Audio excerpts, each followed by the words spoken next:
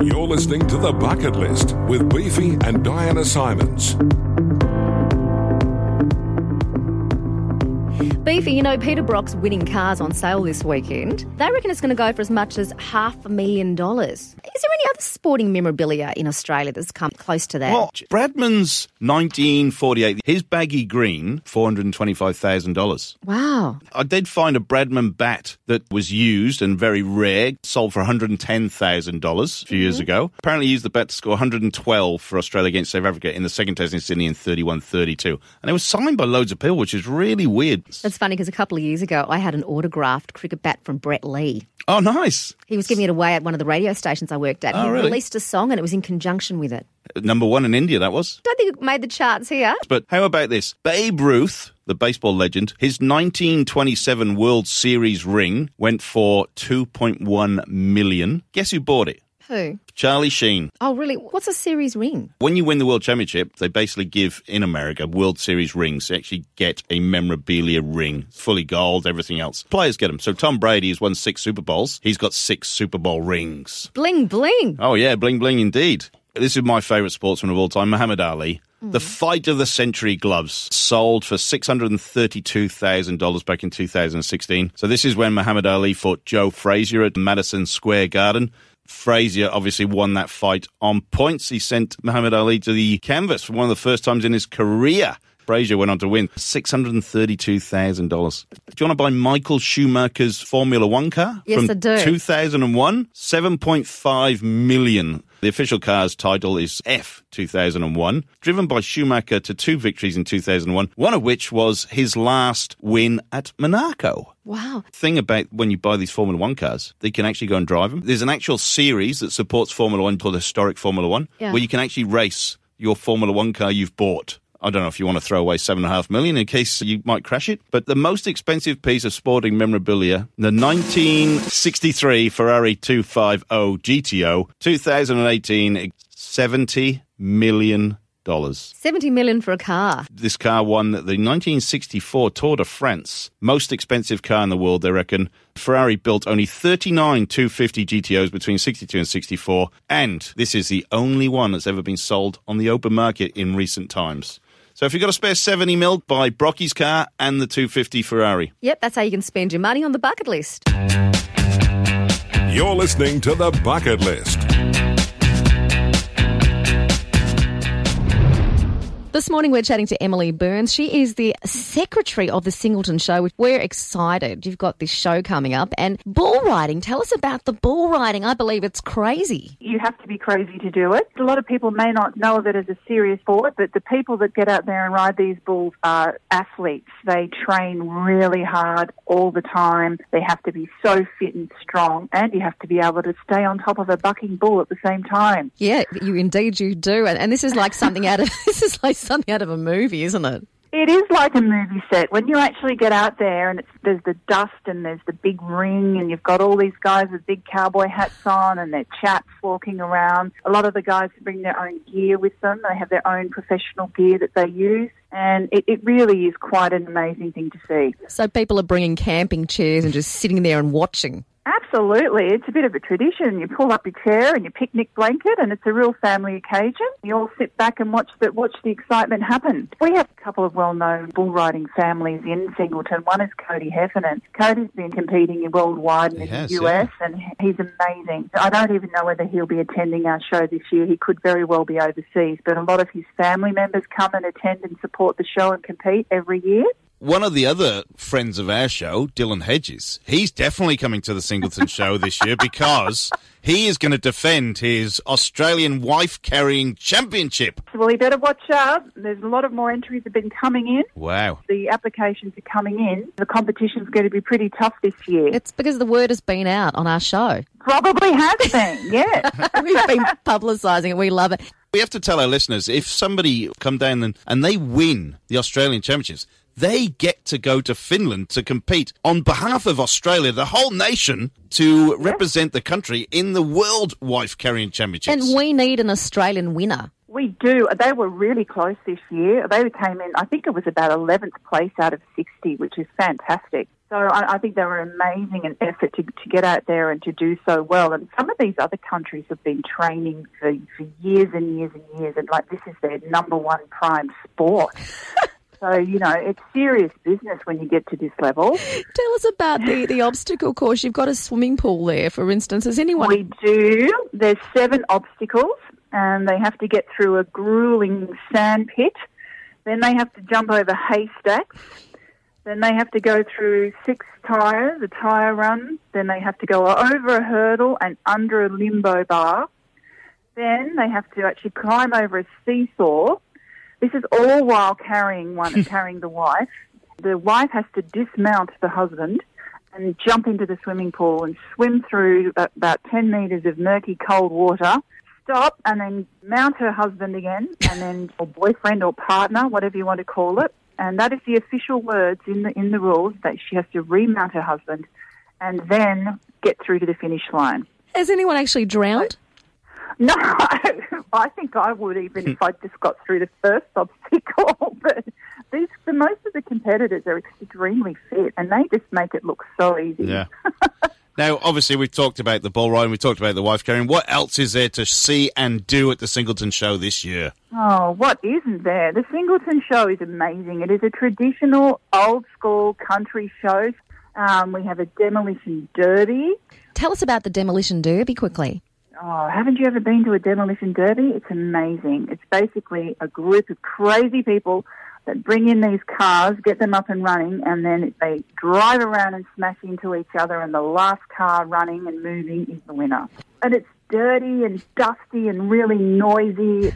If you're a petrol head, you'd love it. I did hear one rumour that there's someone coming from Melbourne to compete in the wife carrying, and he might be a ninja warrior. Oh. There you go. Someone that you may know. So there you go. We'll keep you posted. Definitely. Thanks for your support. We've just been talking this morning to Emily Burns, the Assistant Secretary of the Singleton Show. Thanks for your time, Emily.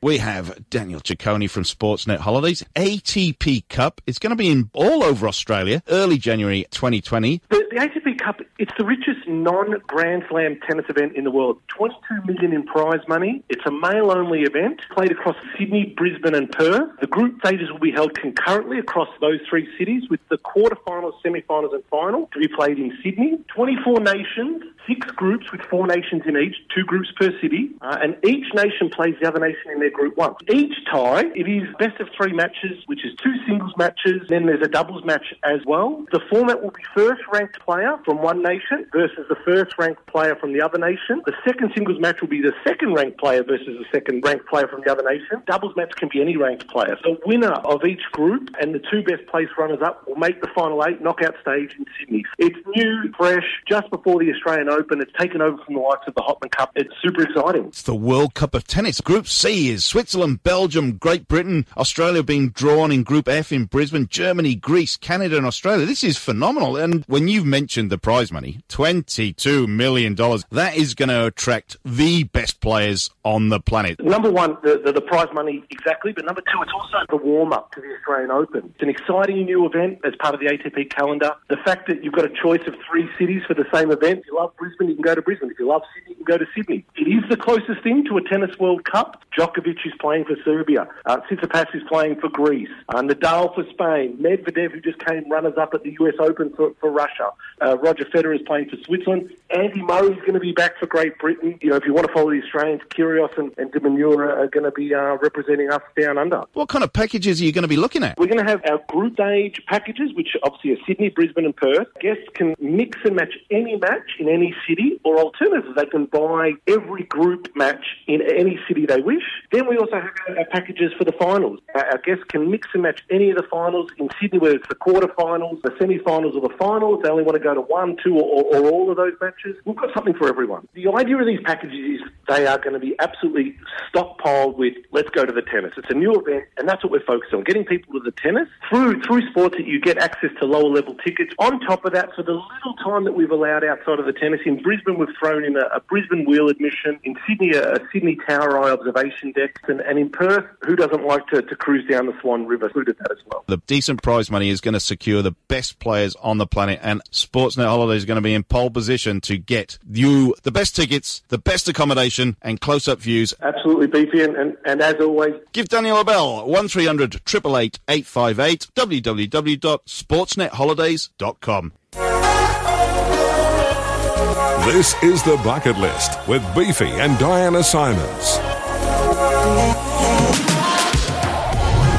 You're with The Bucket List from the AFLW and from the Carlton Blues. It is Jess Hosking. Jess, you've had some good news this week. Tell us about it. I have. I found out that I was nominated for the Jim Steins Community Leadership Award, which is happening at the Brownlow. Get to frock up a little bit, which will be a bit of fun. Beautiful. Get dressed to the nines and get on that red carpet. You've got an identical twin sister as well. Were you drafted like 78 and 79 in the draft, literally next to each other? No, Sarah was drafted first. I was actually injured that year, so I wasn't sure if I was going to be picked up at all. But Carlton picked me up, and it kind of meant I had that 2-year contract because I was going to play the following year. And yeah, we're just lucky enough that the two of us are playing at the same club. And I think if I wasn't injured, it probably wouldn't have worked out that way. Right. So, if I took you back 5 years, would you ever have dreamed that you'd be playing footy in front of such huge crowds? I look back 5 years ago and the competition wasn't even announced, so I wasn't even playing footy. I was playing netball, and I think the biggest crowd I'd played in front of was probably 50 people. So, yeah, going to that 53,000 over in the grand final was just unbelievable and wasn't really a dream because there was no competition and I didn't have that in mind at the time. And not only that, it's not seen as a stigma anymore either. It's good. I go down to so many junior clubs, and most of the time now there's actually more women's teams than there are men's teams around. It's definitely started its own movement. Outside of footy, you've done the Eureka Stair Climb, and in November, what are you going to do? I've signed myself up for the New York Marathon. Me and my sister Sarah will be going over to New York, and we're running a New York Marathon. Have you ever run a marathon before? I don't want to be rude if you have. No, I haven't. I get the same response from everyone. They kind of laugh at me when I say I haven't. But I attempted a half marathon about 2 months ago, and on the Saturday I'd played footy and netball and clocked up about 20k. And then on the Sunday did the half marathon. So slowly training, pulled up okay from that. So hopefully that's a good start for the marathon. Yeah, definitely. So you're still playing netball as well as playing footy and running half marathon. That's a hell of a weekend. Yeah, I don't really like to rest, I guess.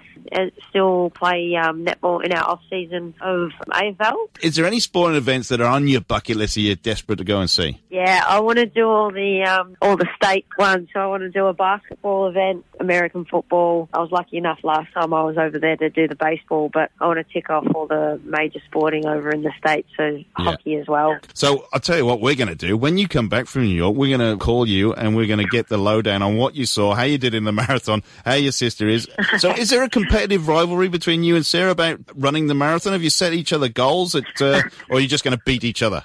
There is. I think we've said to each other we just want to finish it. We don't want to push ourselves too much considering we're going into pre-season. Sure. But at the same time, we are very competitive. So when we say that we're going to run the race together, it's probably going to get to the last 100 metres and I'll try and trip her up so I can finish before her.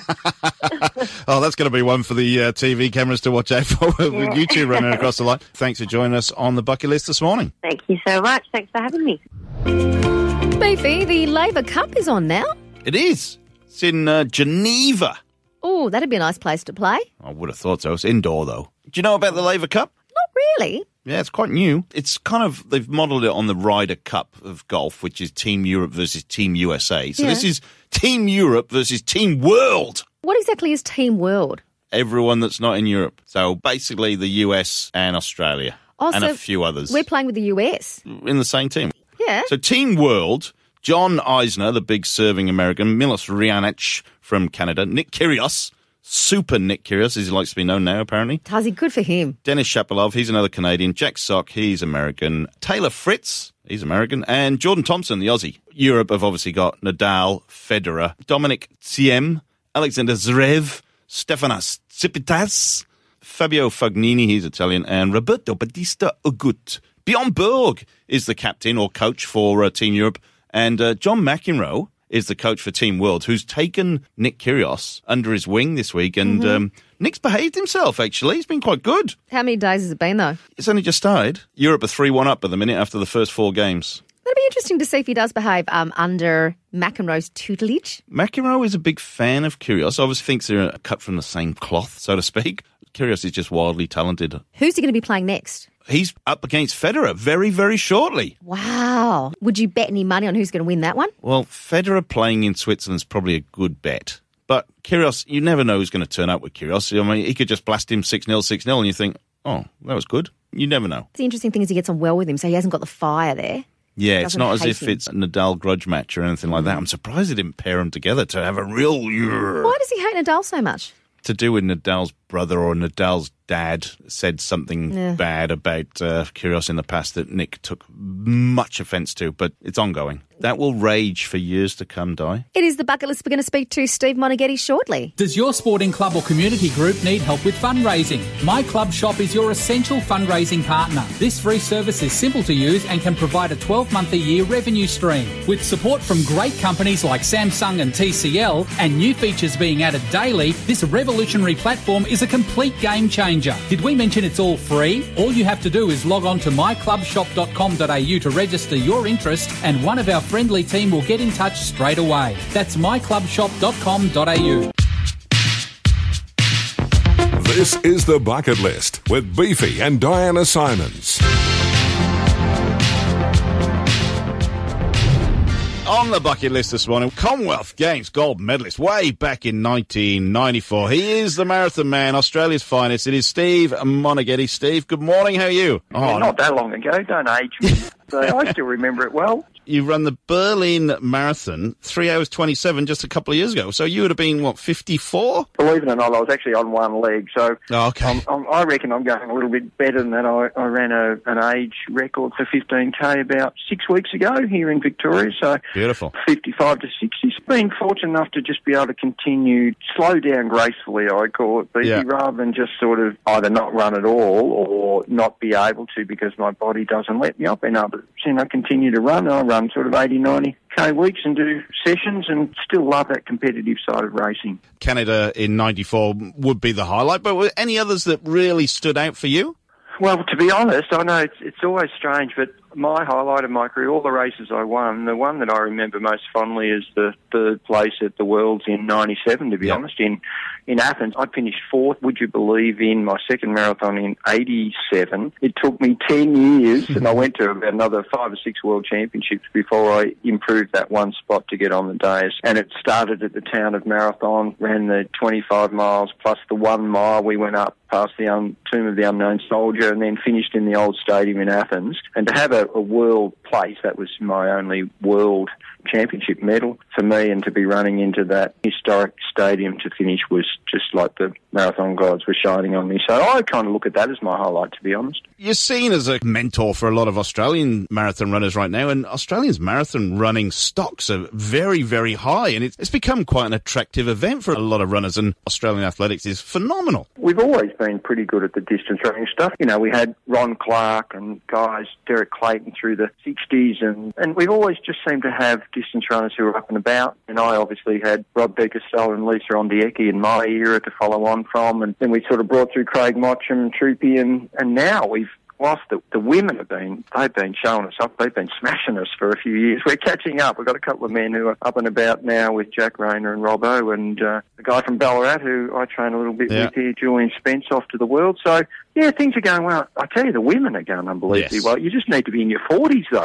I can't work out what they're doing. Now, obviously, round the corner is the World Championships over in Qatar. What is Australia's chances? Well, I certainly think our field games are where we've been strong, you know, the jav, the pole vault, and, as you say, the walk. So it seems to be just a new era. I think there's some younger people coming through. You know, Curtis Marshall's been terrific, and, you know, obviously I was close to the team at Commonwealth Games last year and just saw a number of emerging athletes, and this will be an opportunity. It's going to be pretty hot and probably not all that conducive for the distance events, but certainly for our sprinters and field games. It's a strange place to go for the World Championships because nobody quite knows what to expect, and you do expect the best in World Championships. Yeah, I think that interestingly, and obviously you want some atmosphere in the stadiums, and a lot of the athletes will be coming from diamond leagues. From an athlete's perspective, it's the competition prior to Tokyo. There's a lot to prove and a lot to show, so athletes will be just focused on performance, and if the track's fast and the conditions are good, then that's all they'll be worried about. Now, we always ask all of our guests, is there any sporting event that you haven't quite ticked off to go and get to when you get that spare bit of time? Oh, I love my basketball, to be honest. I'm the number one ticket holder for the Ballarat Miners here, and I love my NBL, so I'd love to be courtside at an NBA game. And I would have loved to have done it when, MJ was about, but I'd still take it now. That'd be okay. I could put up with it. So that'd be my, probably the highlight for me. If I had a bucket list, that'd be top of the list, I reckon. Well, Steve, I know you've got to go for a run, and I know you'll be dying to have your breakfast when you get back. So, Steve, thanks a lot for joining us on the bucket list this morning. It has been awesome to talk to you, and we wish yourself all the best for the future, and obviously the Aussies for Doha next week. And Tokyo. And Thanks, Tokyo Beefy. 2020. Enjoy your Saturday. No worries at all. I really enjoyed the chat. You're listening to The Bucket List.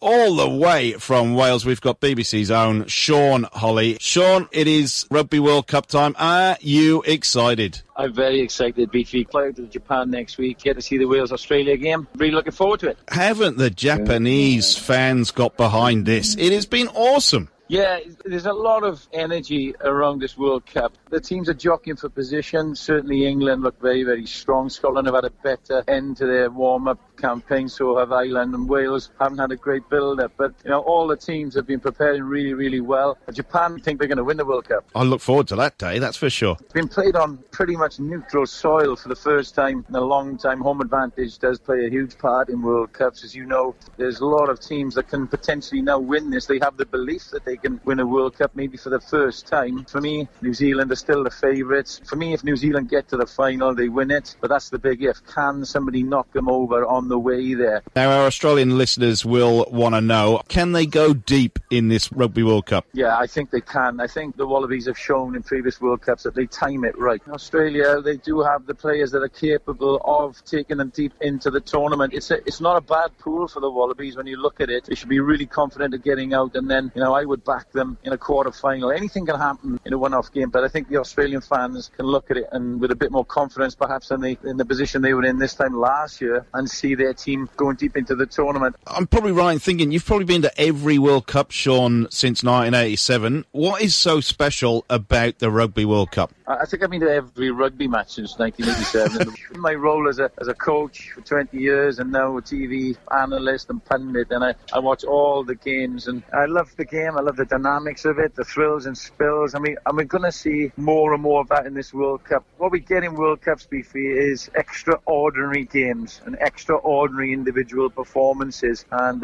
all the fans, whether they're in Japan or watching on TV, will be excited to see that. Everybody's looking at the All Blacks. Everybody wants to knock them off their pedestal every time. Thanks for joining us on this Saturday morning. Sean Holly there from the BBC on the Bucket List. This is The Bucket List with Beefy and Diana Simons. This weekend in England, there is the Egremont Fair, Beefy. The Egremont Crab Fair. Up in the northwest of England, yeah. They have some pretty strange things happening in the UK. Well, Di, it's the World Gurning Championships. Can you explain what gurning is? Basically, it's pulling funny faces. Nobody actually knows the history of how this thing's come around, but it is such an amazing event, the fact that you can have a world champion face puller. Some of these faces they pull are extremely ugly. Women do it too. Yeah, there's a male and female. I think there's even a kids gurning championship now as well. Oh, poor kids, but it is a very English thing, this gurning. Oh, yeah, they love it. Love it. If you've got false teeth, that is an advantage. You can contort your face very easily. Do you have any skills with this? No, I'm too beautiful, Di. I am too beautiful. What else is happening at the Egremont Crab Fair? Well, there's a greasy pole climb. It is a pole that's covered in grease and you've got to try and climb it. There's a prize up on the top. Can you climb a greasy pole? If you've got strong thighs. Yeah, oh yeah. Could you cheek? Would you wear grease-proof pants? There you go. But it's also the World Championship Squirrel Cook-Off if you're in Bentonville, Arkansas. Do you love the taste of squirrel in the morning? Oh, I do. I'll have that with eggs for breakfast. From One Cover Travel Insurance, here's Isha with a travel tip. Today, my travel tip is all about leveraging your network when you go overseas. Whether you're travelling solo with your partner or with your family, I think it really helps to know people in the place that you're in, even if it's just someone to call on for a last-minute restaurant recommendation or something like that. And if you don't know anyone, then you'll surely find that you have friends of friends who do. If you're on Facebook or any other social media, just tell people that you're in a certain part of the world, and often people will chime in offering amazing insights, and sometimes they'll connect you with locals that they know that can give you some excellent travel tips. When planning your next holiday, make sure you take out travel insurance from One Cover.